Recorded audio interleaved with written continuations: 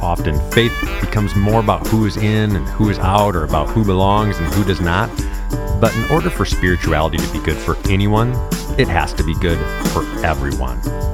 In this podcast, we find incredible people using their faith and life as a catalyst for goodness in this world.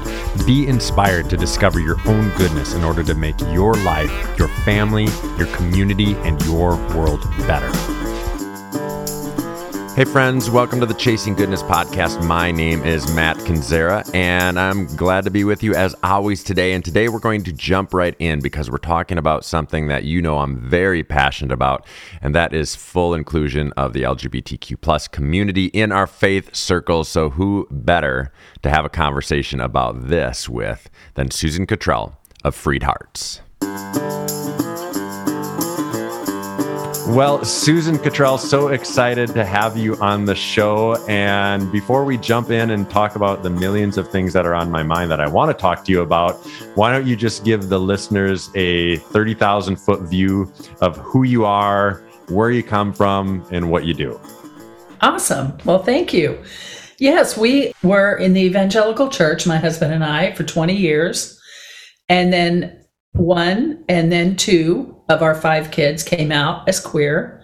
And suddenly we realized that our theology made no sense.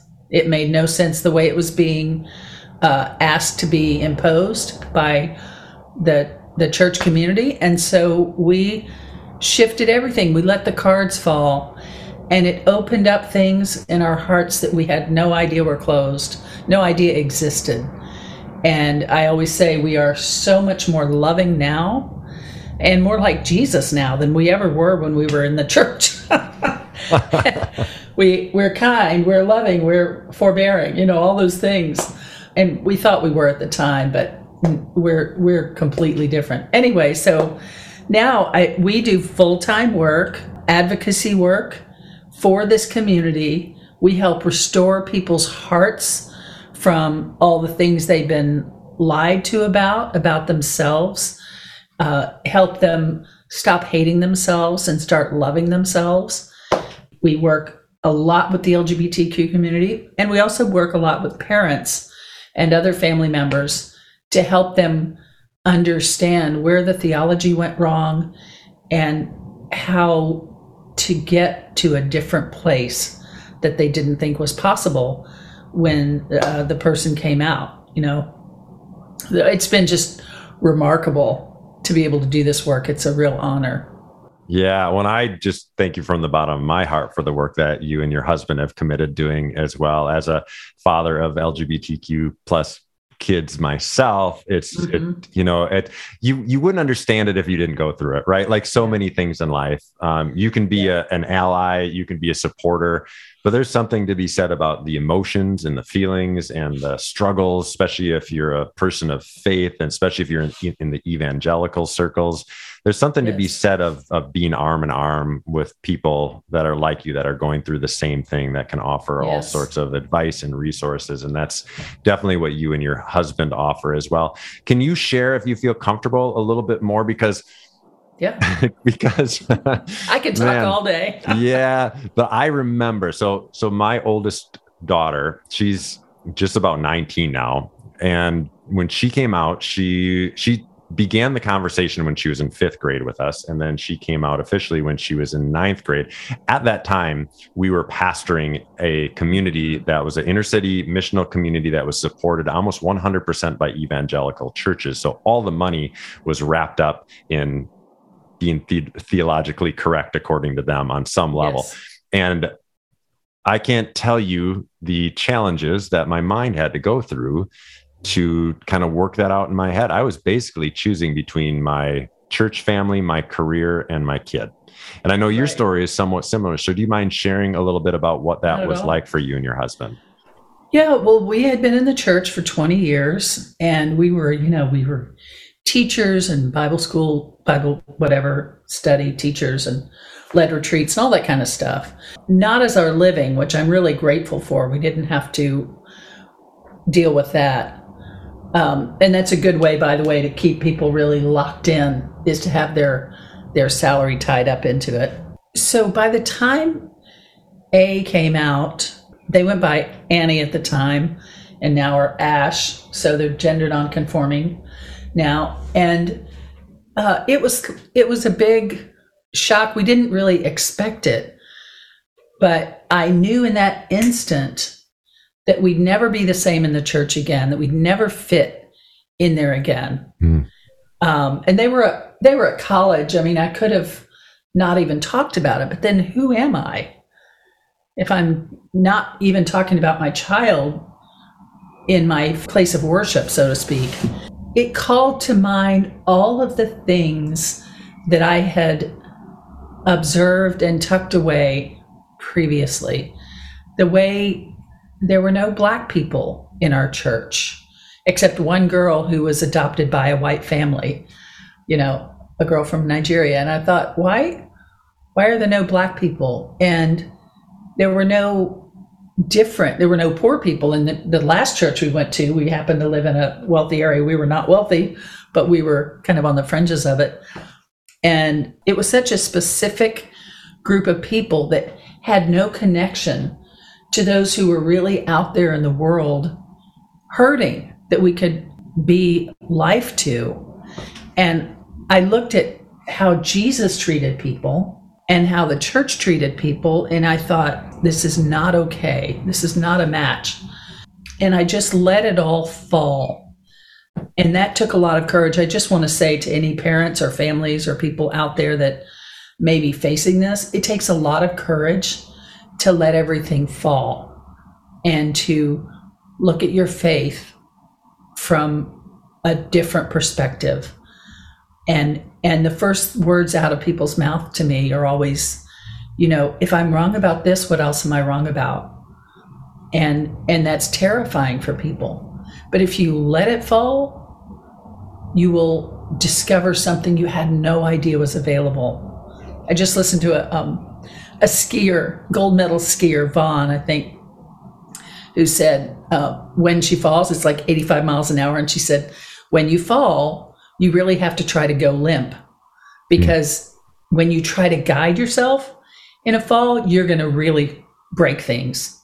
But if you go limp, you will be less hurt. And I think it's kind of like that with this journey. The more you try to hold on to the pieces, the more shards are going to be just cutting into your hands. And when you can just let it go, you discover how much was false. And there's a beauty that emerges that's just breathtaking. I feel like my life now is breathtaking compared to when I was, rank and file in the evangelical church. That was so unsatisfying. I look back now and realize. Just that idea of letting go, being limp. And I had verbatim, this is probably the last actual conversation I had with an evangelical pastor not too long ago, a number of months ago, wanted to sit down and talk to me specifically about my views on how I can read the Bible and, still be comfortable with being fully inclusive. And it was a wonderful conversation. His heart was lovely in it. And so I'm not trying to shove him under the bus, but he said that those exact same words.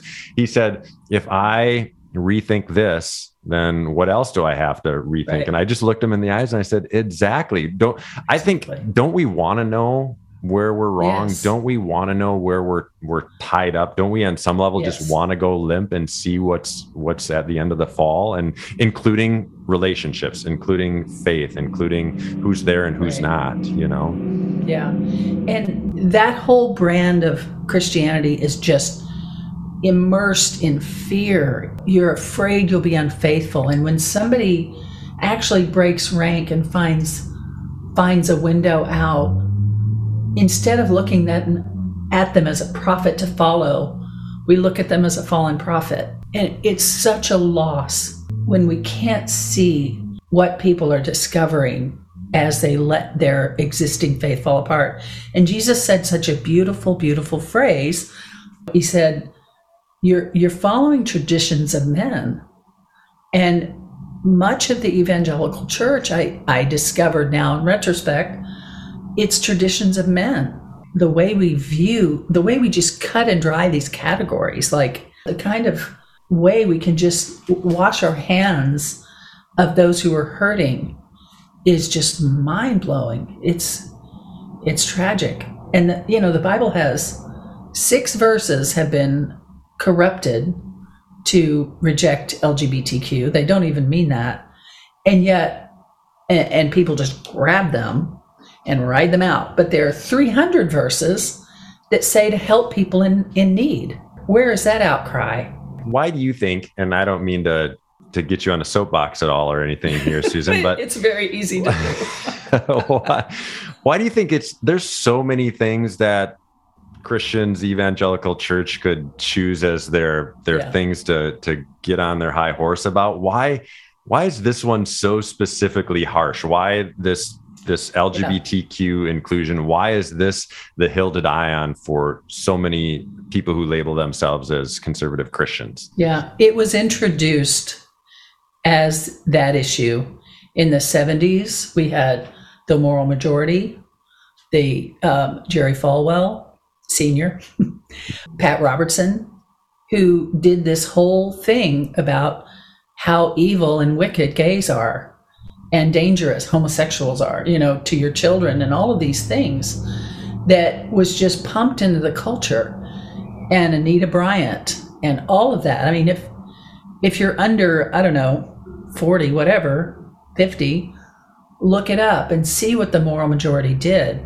But they created a scapegoat for specific political gain. True story. And that is it's like pouring toxins into the sea. It takes forever to get them out again. And that's the toxin we are experiencing in the church. Because it's very easy to have a scapegoat that you aren't. And the men who introduced this, that was a very convenient scapegoat. They didn't realize some of their kids would be, and all the damage it's done. But that's what I also mean about traditions of men. It was just some men thought this up. Let's make this be the thing. It seems like there's nothing easier to rally people around than a common enemy. It's fascinating that an organization that's predominantly run by a bunch of white men would choose this issue along with the issue of abortion, 2 things that couldn't be farther from their reality to choose as the common enemies. And they're duplicitous in that they're not even really seeking out and listening those for whom it is the reality. They're not interested. Yeah. Okay. It never was about that. Okay. I could stay on this train all day long, but one of the things that I'm so excited about that you're doing is not necessarily what you're speaking against, but what you're speaking for, and the resource and the community that you're creating for people like myself, people like my kids. Yes. You're giving human beings an opportunity to rethink, to relook, to still be a part of something that means a lot to them. So can you share a little bit about what Freed Hearts does and what are some of the key elements that you're doing? We have several major pieces of things that we do. We have developed community online for parents, groups for moms, a group for dads, and groups for the LGBTQ community. And that's a place where they can find like-minded people to really walk this journey with. We have developed resources of beloved adventure courses. We've done 3 so far, well, more than that.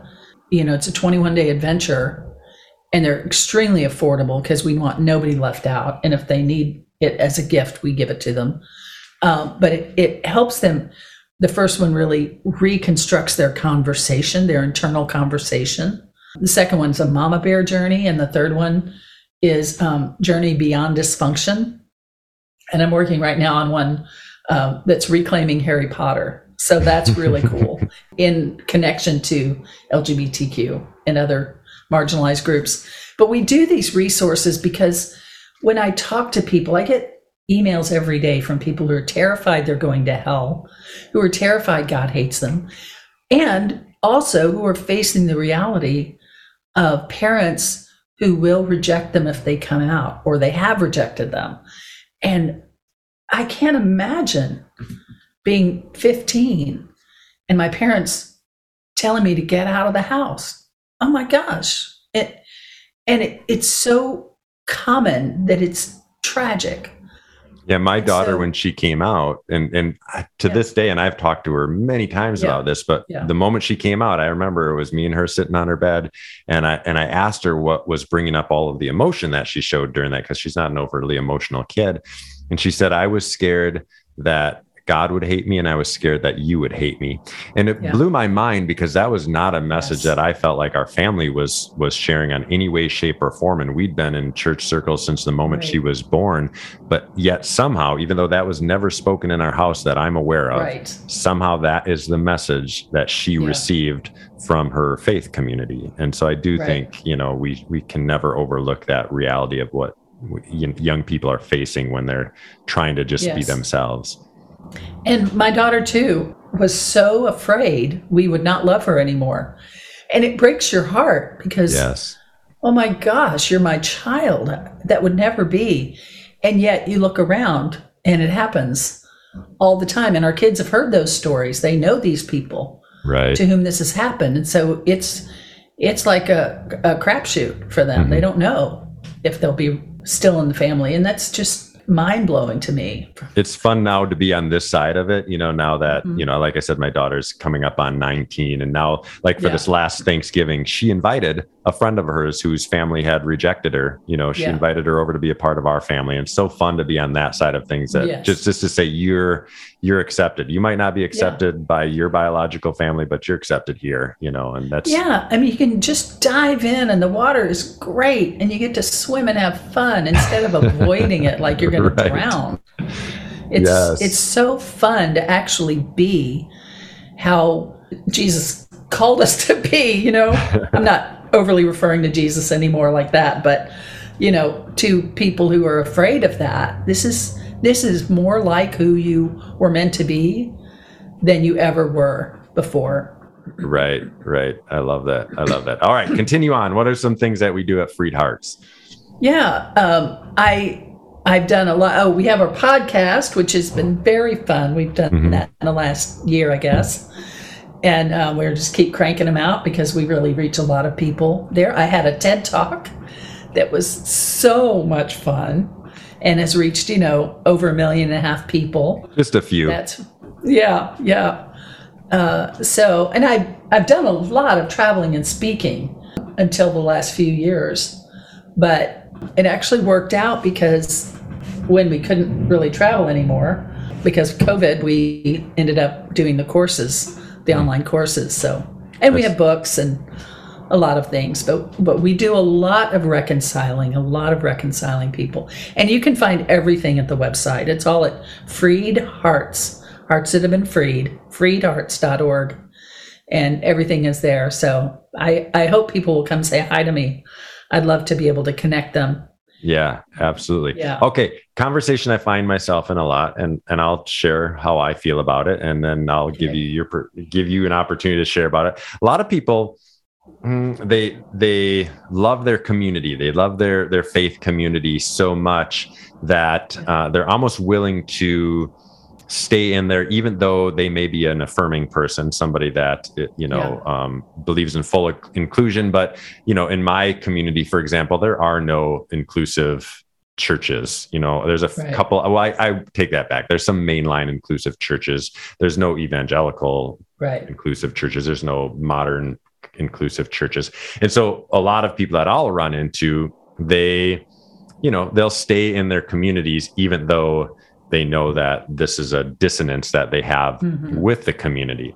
And so I want to have grace toward that person, but part of me struggles with that because, and maybe this is just because it's so personal with me, but if my own child doesn't have equal rights to other people that go to that community, I personally won't go to it. Like I will not step foot in there for any reason. Me neither. Just because that's my own conviction, I guess. That's just, and I always tell people, boy, if your friend or family member who is Latino or Black couldn't get married in that church, would you go to it? And the answer is always no, of course. So it's, I don't understand what the difference is.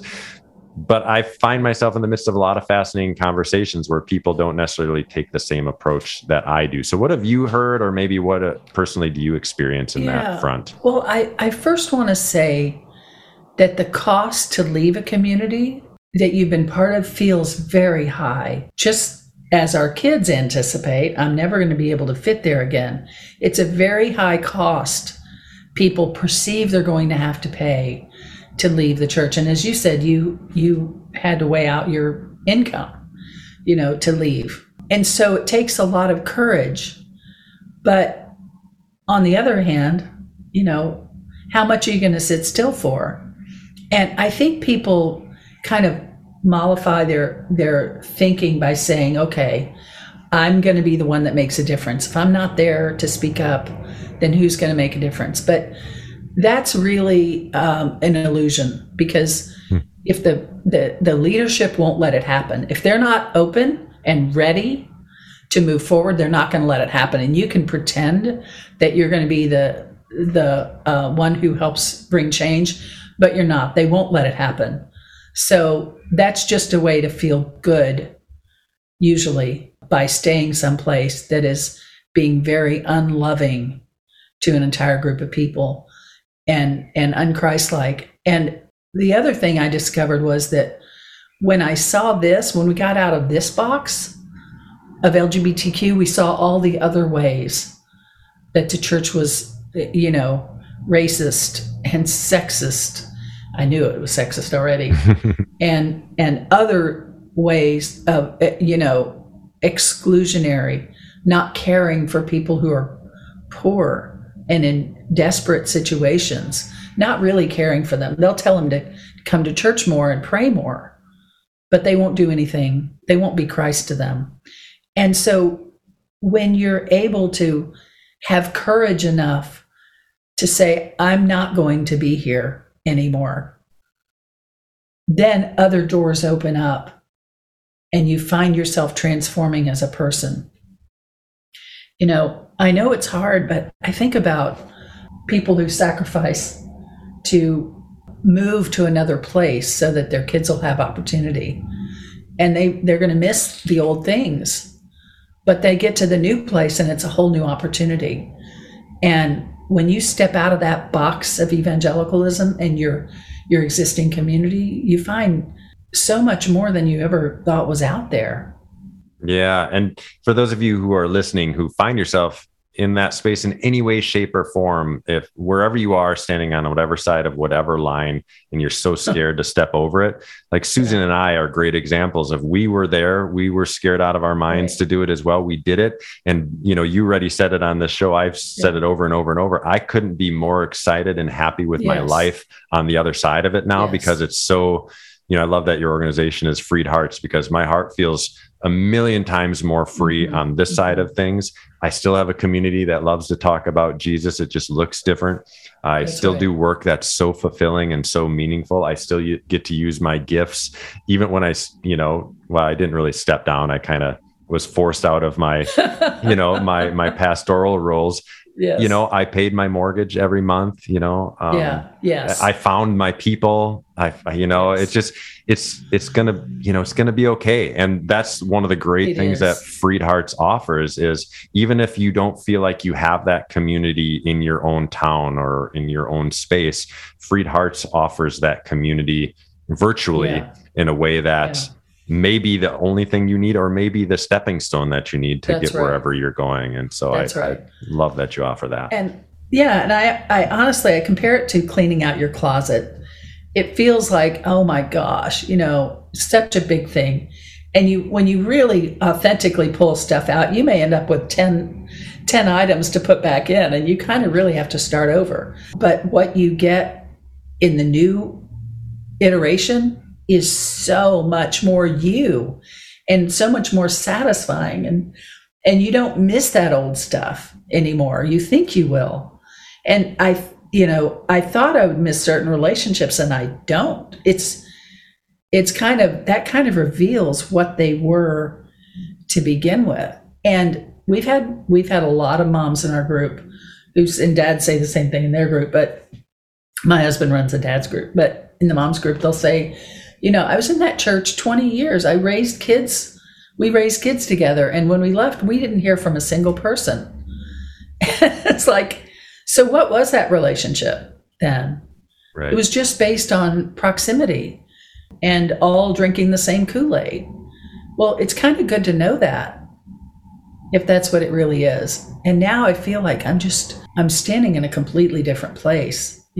As you said, I wouldn't go back for anything. And even if they change their views, it's like, I'm over that, and our kids, our collective kids will say, why would I go back there? Even if they say, okay, you're welcome now. It's like, great, I've got other things to do. Why would they go back? Right. And you realize that when you're not in the grips of it anymore. You realize, oh, there's more to life than this. And it's very satisfying life. I think it's a shame that all of our community has been wrapped up not around being Christ in the world, but around having the same theology in the world, because that's destined for destruction. That's death. That's what we've seen. In the first 300 years after Christ, faith meant how you treat people. It was about how you treated people. And that's what it meant to be a Christian. And then it changed with the whole Nicene Creed and Constantine, all that, and became about, your belief system. Well, okay, on any given day, I might vary in my belief system. And certainly over years, you would think you'd want to vary in your belief system. Do I want to be the same I was 20 years ago? No way. Not even 5 years ago. So the idea of going back to faith, meaning how we treat each other in community, that really has legs and really gives us life. But when it's all about assenting to the same belief system, it's just destined for breakage. So if you are a parent that's facing this dilemma and you know that things aren't right in your church, but you don't know what to do and you're terrified, I encourage you to just take some steps forward.